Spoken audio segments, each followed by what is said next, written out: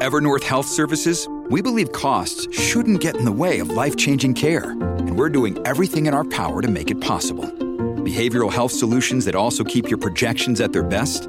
It's possible. Pharmacy benefits that benefit your bottom line? It's possible. Complex specialty care that cares about your ROI? It's possible. Because we're already doing it. All while saving businesses billions. That's Wonder made possible. Learn more at evernorth.com/wonder.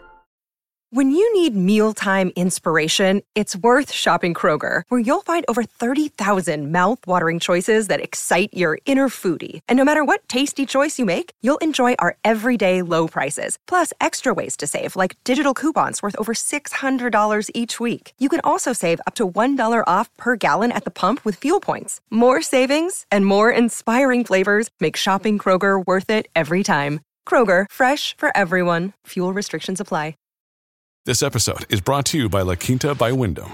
Your work can take you all over the place, like Texas. You've never been, but it's going to be great because you're staying at La Quinta by Wyndham. Their free Bright Side breakfast will give you energy for the day ahead. And after, you can unwind using their free high-speed Wi-Fi. Tonight, La Quinta. Tomorrow, you shine. Book your stay today at lq.com. Welcome to the New Books Network. Hello everybody, this is Gargi and today I have with me Dr. Kavita Bhanot. She is the Honorary Creative Writing Fellow and Early Career Fellow at University of Leicester. She's the editor of anthology To Asian, Not Asian Enough. She is the author of the Book of Birmingham and the co-editor of the first Bear Lit anthology. We also are privileged to have Jeremy Tiang. There's a novelist, playwright, and literary translator. He has translated over 20 books from across the Chinese-speaking world. Their first novel, State of Emergency, won the Singapore Literature Prize in 2018. Both of them join me today to talk about their co-edited anthology, Violent Phenomena, 21 Essays on Translation. Hello, Kavita and Jeremy. How are you today? Great, thank you. Thanks for inviting us. Yes, thanks for having us, Gaki. As always, I'd like to start with the genesis of this book. How did this book come to be? What were some initial ideas? Yes, so Kavita, I've got a really vivid sense memory of us standing on the steps of Roti King in London after we just had a delicious Malaysian meal. And we'd been talking for some time about decolonizing translation and literature and the work you'd been doing with Literature Must Fall. But I think it was on those steps that we made a commitment to work together on this. And this was pre-pandemic, so my memory is somewhat hazy. But we'd been talking for a while, and Deborah Smith from Tilted Axes had raised the issue of bringing together some of the conversations that had been happening around these subjects. And we had both been making our individual efforts. And I had been thinking about how my own translation practice pushes against my post-colonial, I guess, upbringing, because I grew up in Singapore, and what I wanted translation to do and what I wanted the translation space to be. And so this anthology feels like it came out of work we'd already been doing and conversations that had already been happening. I think in addition to that, how we actually met is also another context for the anthology coming up. So I had already been working on and thinking about critical perspectives on how we read and how we write for some time. Through this anthology, I edited To Asian, Not Asian Enough, and some of my academic work. But I was new to translation. I'd also been thinking about it as a fiction writer through my writing as well.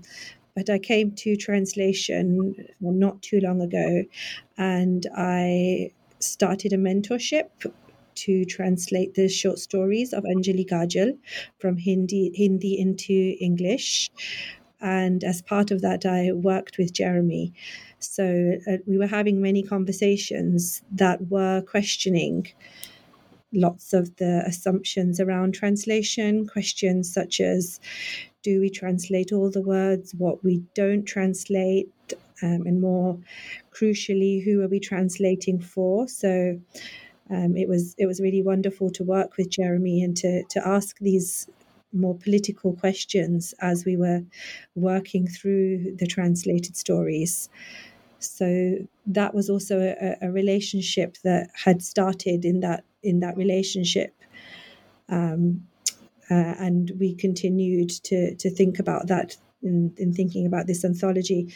I also would say that another context for the anthology coming about is the wider conversation around diversity and people being more interested in translation and thinking about the importance of translated literature in order to have more diverse literature, but being critical about that approach, which continues to often center whiteness or center this idea of acquisition or curiosity, access to the world.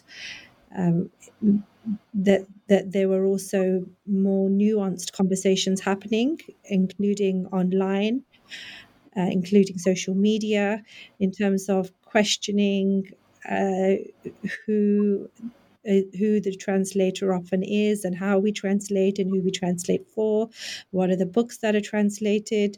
So it's not a simple thing to simply have more translated literature. And we really wanted to have a space where we brought a lot of these conversations, debates together in something like this anthology. Yeah.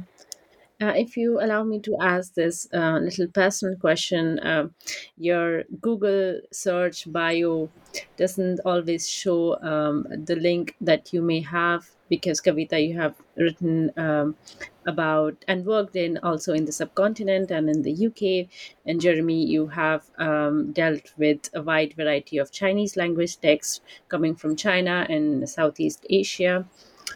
Where did you meet each other, if I'm allowed to ask? I mean, I should say that the translation community is not that large, and I feel like we would have met each other eventually. But we were brought together by the mentorship that Kavita mentioned, which was organized by the National Center for Writing, and actually sponsored by Tilted Axes, who publish Violent Phenomena. So Deborah Smith had wanted to underwrite a mentorship that was not, unlike most of the center's mentorships, focused on a particular language or a particular country, but it was a mentorship specifically for a translator of color, or as they say in the UK, I don't know if they still say this, but a BAME translator.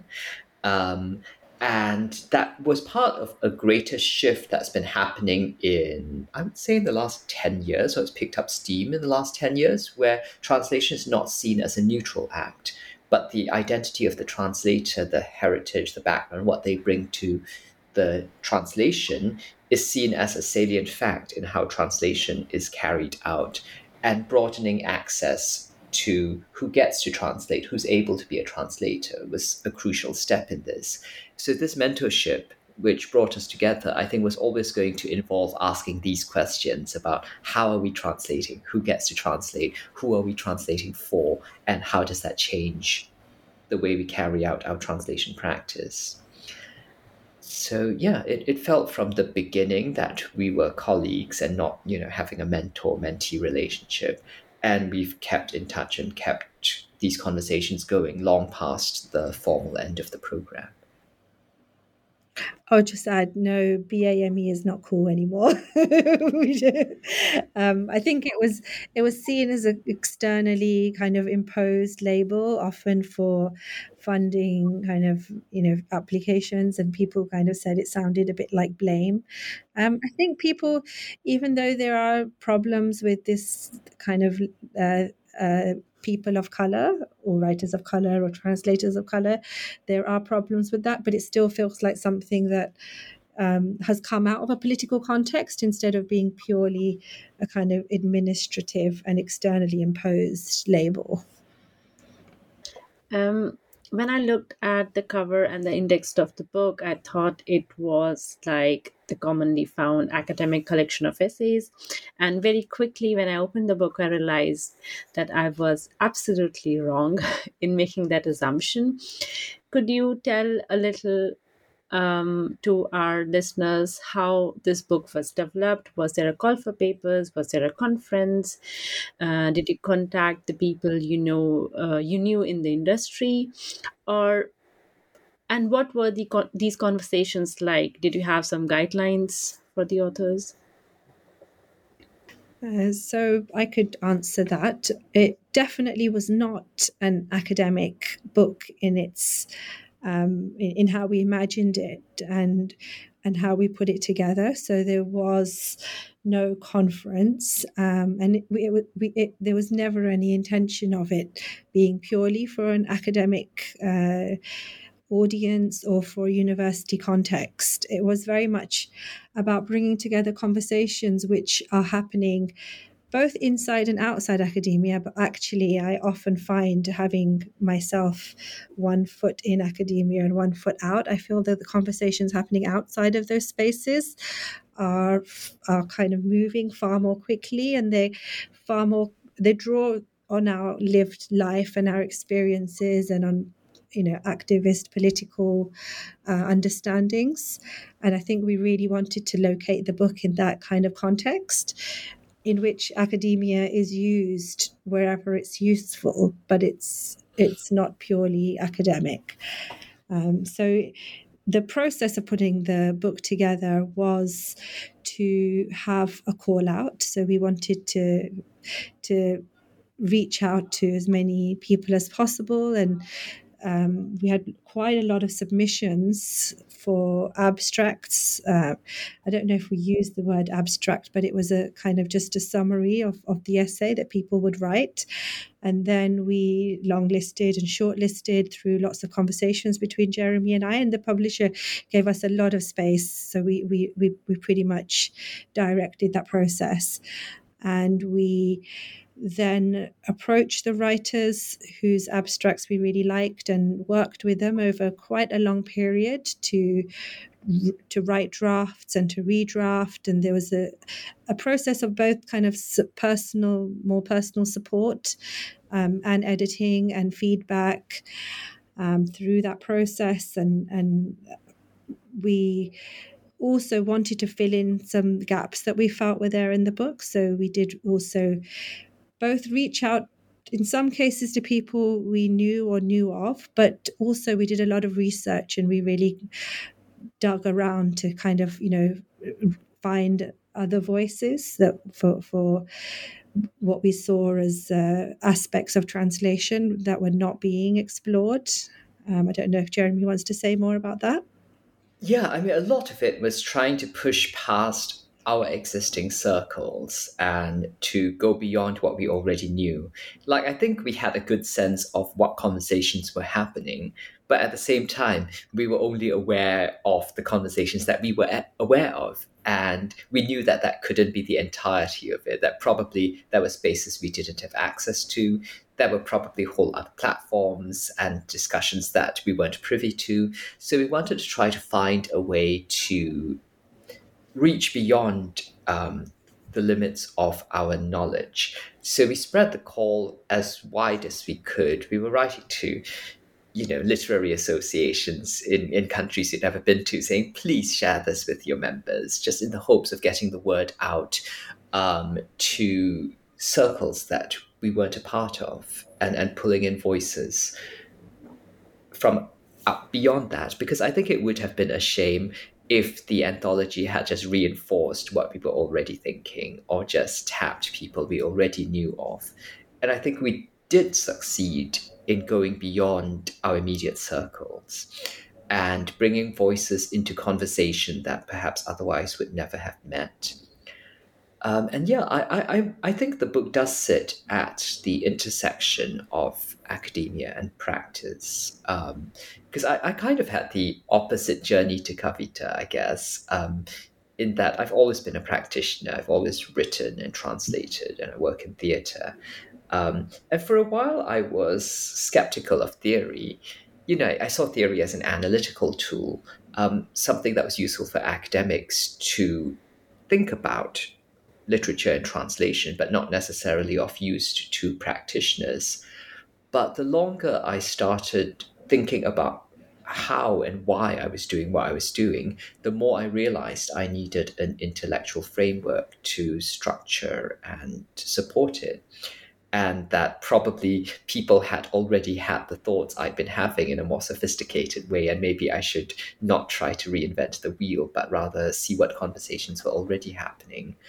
Um, and I've been trying in my personal practice to integrate theory into what I do. And I think the book does a similar thing of trying to use the rigor and the structure of theory as a container for practice, but not to overwhelm it and not to subsume it, but just to provide scaffolding where it is useful. I think to add to that, I think part of the problem becomes the separation, and I wonder if part of it is professionalism, or is there something else where we have these separate categories of a writer, or a translator, or an academic, or an activist, and actually we should be able to draw on all of these aspects, but not necessarily have this distinction. So definitely for writers and for translators to think about the theoretical frameworks and to think more critically about what they do, how they do it, why they do it is really important. And I'd agree with Jeremy that the academic context is helpful and useful insofar as it helps you, but it shouldn't become fetishized, or it shouldn't become a pure abstraction, but something that, as much as it can help us, whether it's in terms of what you agree with or what you disagree with. So, something to kind of,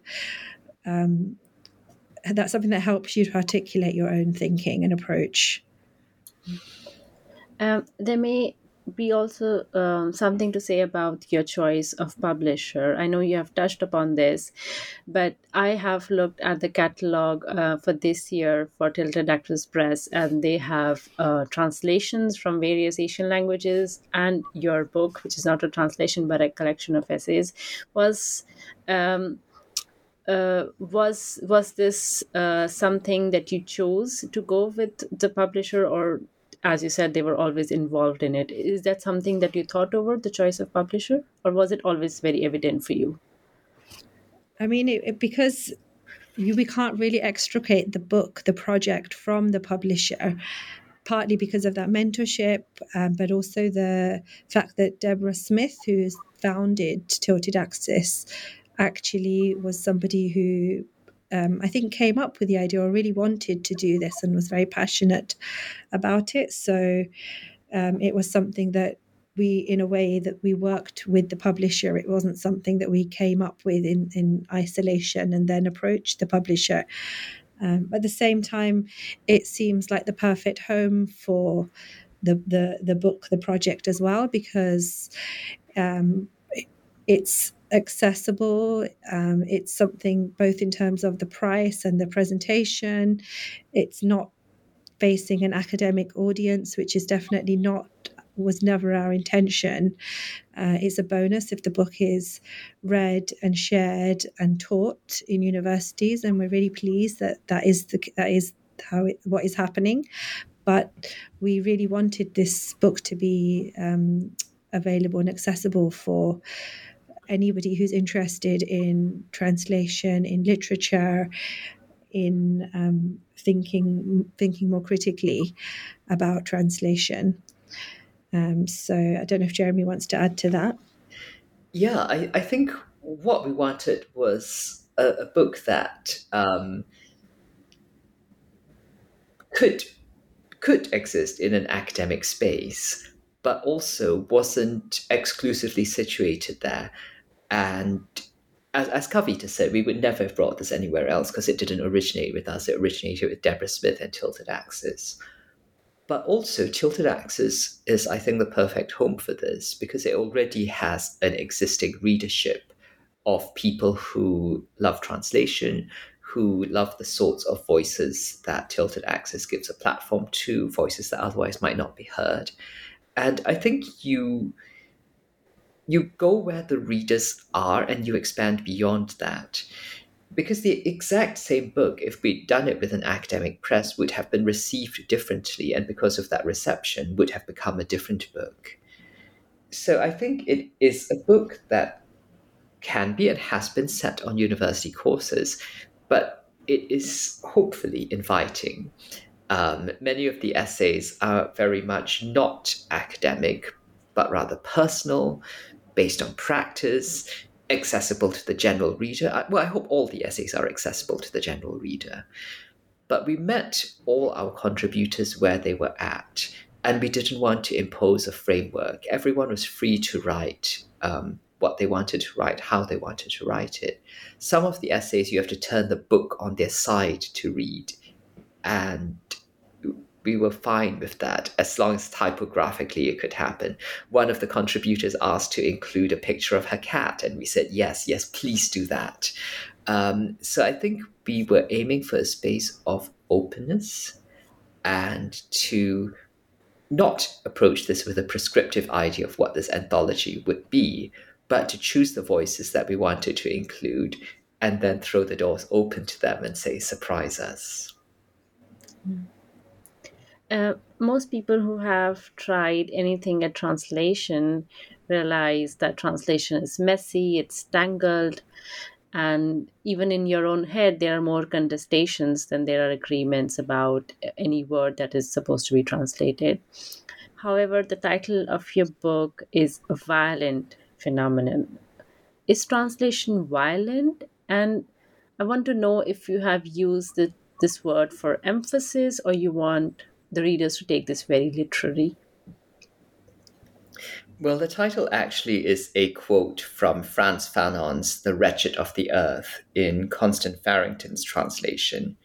Fanon asserts that decolonization is always a violent phenomenon, and we wanted to echo that, because if colonialism is a violent process, then how could you decolonize by any means other than violent ones? And decolonization is disruptive. Decolonization is a break with the existing order. So that is violent. And I think we wanted to acknowledge that, to remind ourselves that it's not going to be a smooth or easy process, and there is going to be conflict. The title is also a bit of a provocation. I think it should jolt the reader, it should catch attention, because we want this book to not just slip seamlessly into the existing discourse, but to provide a break and to say, hey, the way things are right now, the way publishing, academia, translation currently exist are dysfunctional in many ways, and we would like a rupture. And here are some voices articulating their vision of what that might look like. So yeah, it was, for a while, our working title was Decolonizing Translation. And we just went, no, that is A, too bland, and B, I think we're both a bit skeptical about the word decolonizing and feel that, as with the word diversify before that, it might become watered down through overuse and eventually no longer relevant. Your brain needs support, and new Ollie Brainy Chews are a delightful way to take care of your cognitive health. Made with scientifically backed ingredients like Thai ginger, L-theanine, and caffeine, Brainy Chews support healthy brain function and help you find your focus, stay chill, or get energized. Be kind to your mind and get these nootropic chews at ollie.com. That's OLLY.com. These statements have not been evaluated by the Food and Drug Administration. This product is not intended to diagnose, treat, cure, or prevent any disease. I'd say that it probably already has become watered down and appropriated, and there was a shared sense that we had that it's so easy for words to lose their meaning and to be appropriated, and decolonize is being used now in the same way as diversity, which does end up being a form of inclusion and not a deeper change and a deeper questioning of the power structures that shape the kind of mainstream context. So I would agree with Jeremy that it was important to have a title that signifies a deeper disruption than simply a kind of inclusion that maintains the status quo. Also, once we started thinking about violence, we also started to get a sense that this is a word that comes up in a lot of the essays. So many of the contributors mention the violence of being translated. So there's often a refusal to translate and arguments about not translating, and also the actual process of working in the world of translation in the mainstream is experienced as a form of violence. And the essay that we put as the first essay by Gitanjali Patel and Nariman Yusuf is actually called All the Violence It May Carry on Its Back, which tied quite well with our title for the anthology. And their title is actually a line taken from Madhu Kaza's compilation anthology called Kitchen Table Translation, which was published in the States.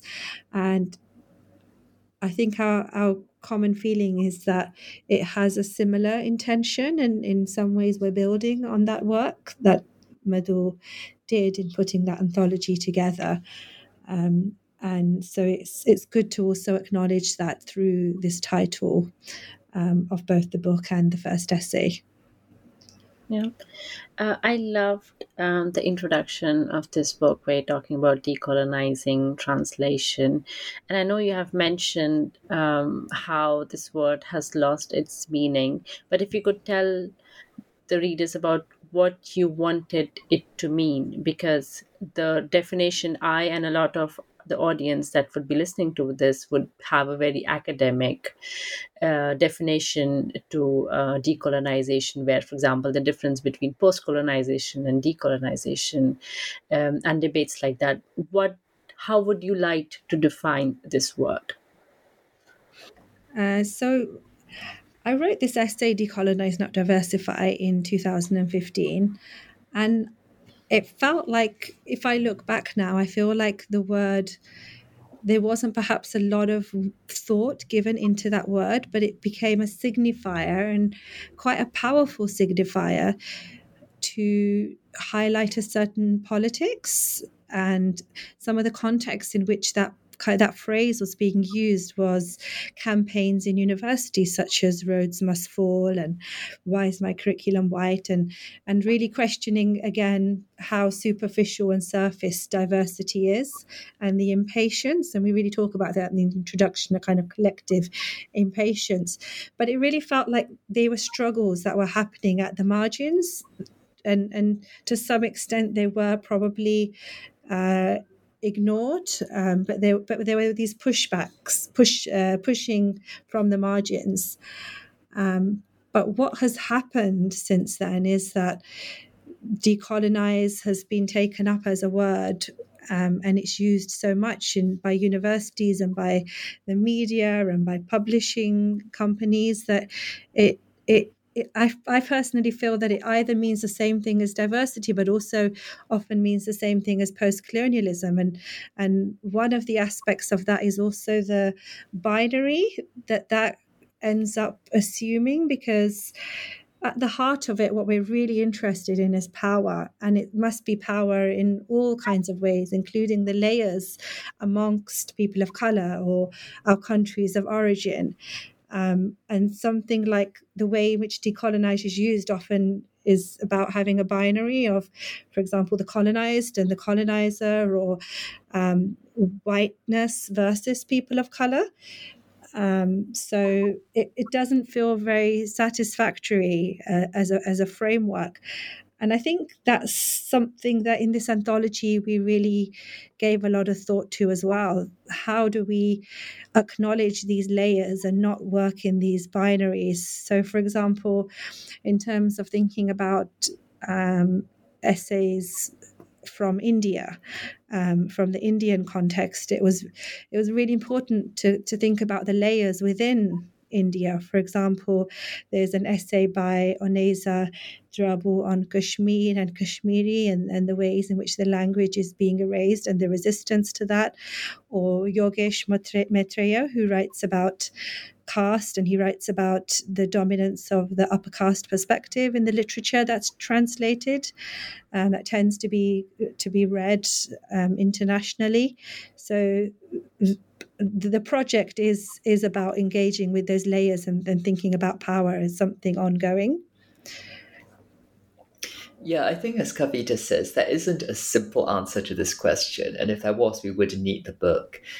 It's an ongoing conversation. It means different things to different people. And it's more about bringing these individual approaches so we can learn from and explore each other's visions, come together, have deeper conversations, go further than we could on our own.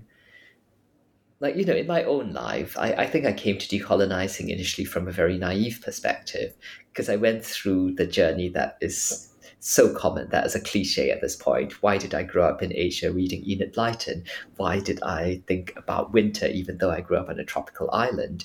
And why was the UK and the West at the center of my world? Why am I speaking English? And bringing that into my own writing and then my translation work has been initially a question of decolonizing my own mind, literally decolonizing, removing the patterns of thought established by colonialism, even though I was born in a time after colonialism, and thinking about how my translation work might push against these structures rather than replicating them. Like, how do you translate into English, an imperial language, in such a way that you're actually destabilizing established hierarchies, rather than merely presenting the marginalized in a ready-to-consume form, thus reinforcing existing power structures? And the more I think about this, the more I want to talk about it with other people, the more I want to have these conversations make a material change in the literary ecosystem we work within. So all of that, I think, is much bigger than any one label. And I'm now much more interested in talking about the structures and doing, rather than necessarily finding a word that can encompass it. If you allow me, I'd like to read a sentence from this book, and this is in quotes. Above all, this book is a challenge to inherited assumptions about translators and translations being neutral, making the case that every aspect of translation is political, unquote. What do you understand by translators or translations as being neutral? What is this neutrality that the so-called neutrality that you're pointing out? Do you want to start, Jeremy? So the part of that neutrality is the assumed neutrality of literature. And this is, Jeremy had mentioned this project of Literature Must Fall that I've been involved in and working on, but it's about questioning the ways in which we think literature is somehow elevated or above or separate from society and something that we learn from. So all literature is located in the world and its structures.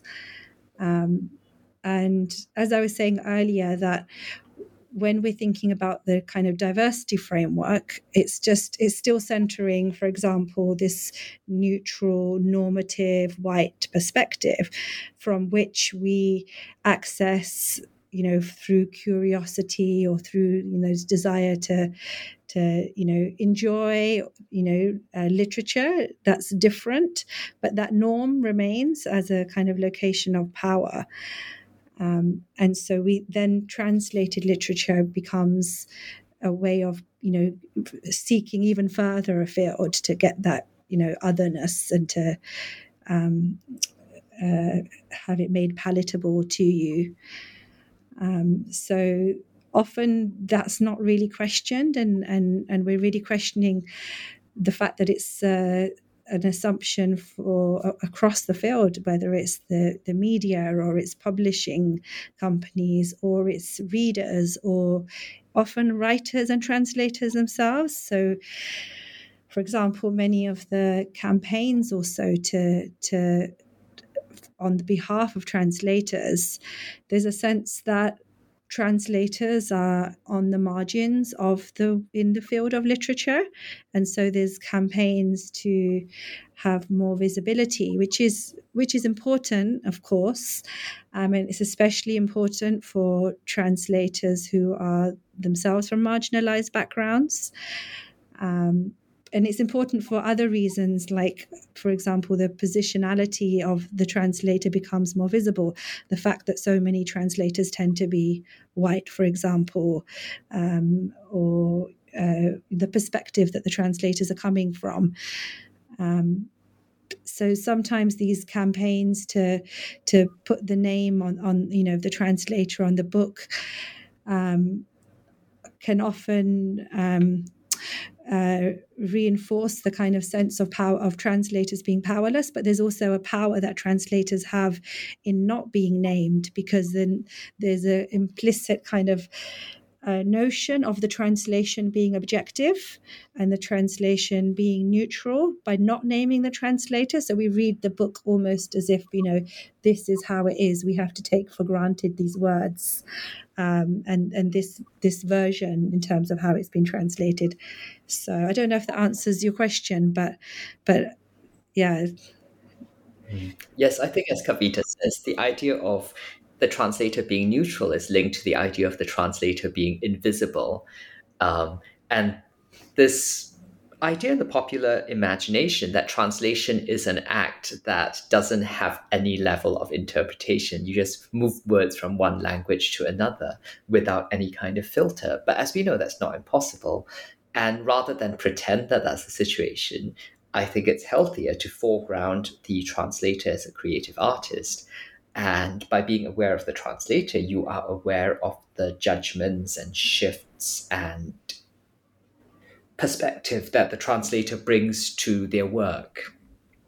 So making the translator visible not only is, I think, a rightful acknowledgement of the labor of translation and the creativity and artistry behind it, but also makes clear what the landscape is. The growing visibility of the translator, I think, actually made it really glaringly obvious how white the Anglophone translation world is in the West. And so that has led to, I think, a lot of shifts in the landscape. Yeah. And the opposite of neutral in this quote is political. And in my interpretation, what you mean by political is the visibility of the translator. Have I understood this correctly? I mean, I would say that everything is political. People who claim to be not political are implicitly upholding the status quo, which is a political act. So I think everything is political in that everyone has a framework that they operate within. Everyone has a way of seeing the world, and that is going to seep into the way they write and the way they translate. And so interrogating these perspectives and making sure that we have thought them through and can justify them, rather than they're just what we've inherited, they're just what the ways our minds have been shaped by our upbringings and by our surroundings, is a way of making visible what is there anyway, and really thinking it through rather than just accepting it as is. We're almost at the end of this podcast. What do you hope the readers take from this book? What do you hope changes in the translation industry or the translation field after this book has been read by many different people? Or do you not have any hopes? I mean, we hope that it's about opening up what translation is, as well as who translates. Speaking for myself, part of that is also really questioning the idea of the professional translator as well, of translation as something that you learn or you have to go through some kind of formal training. It's hopefully it will contribute towards interrogation of those who do already translate of many of their assumptions, but also amongst the industry, whether it's publishers or universities. I don't know if Jeremy wants to add to that. Yeah, I think what we hope for is that people will think about why things are the way they are. For translators, how we translate, how translation is seen, how translation is valued, and for everyone else, how we read translations, how we publish translations, what gets translated, who gets to translate. All of these things are often presented as, well, that's just how it works. And I think what the book seeks to do is prod at these assumptions and go, well, why is it this way? Could it be different? What might that look like? So to question the world as it is and to imagine the world as it could be. That's an impactful ending for the podcast. But before you go, I'd like to talk a little about your future projects. I'm not sure if you're ready to talk about them right now. What are you working on right now? What should we hope to read from you? So I can share. There's a few different things that I'm working on. One of them is I'm actually at the stage of editing the collection of stories that I've translated by Anjali Kajal, which I mentioned earlier, which Jeremy mentored me with earlier on in the project. So I'm really excited about that. I'm also working on a book which develops the ideas around literature must fall. So it's an in-depth kind of analysis of how literature is seen, how writers are seen in our society, and including in popular culture and in other books as something sacred or mystified or superior. And then I'm looking closely at many books to unpack the kind of ideologies and how literature can often actually uphold dominant ideologies or the structures. So it contradicts what we think literature does and what it is.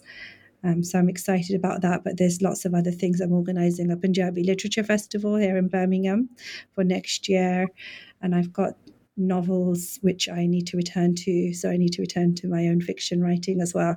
So yeah, lots going on.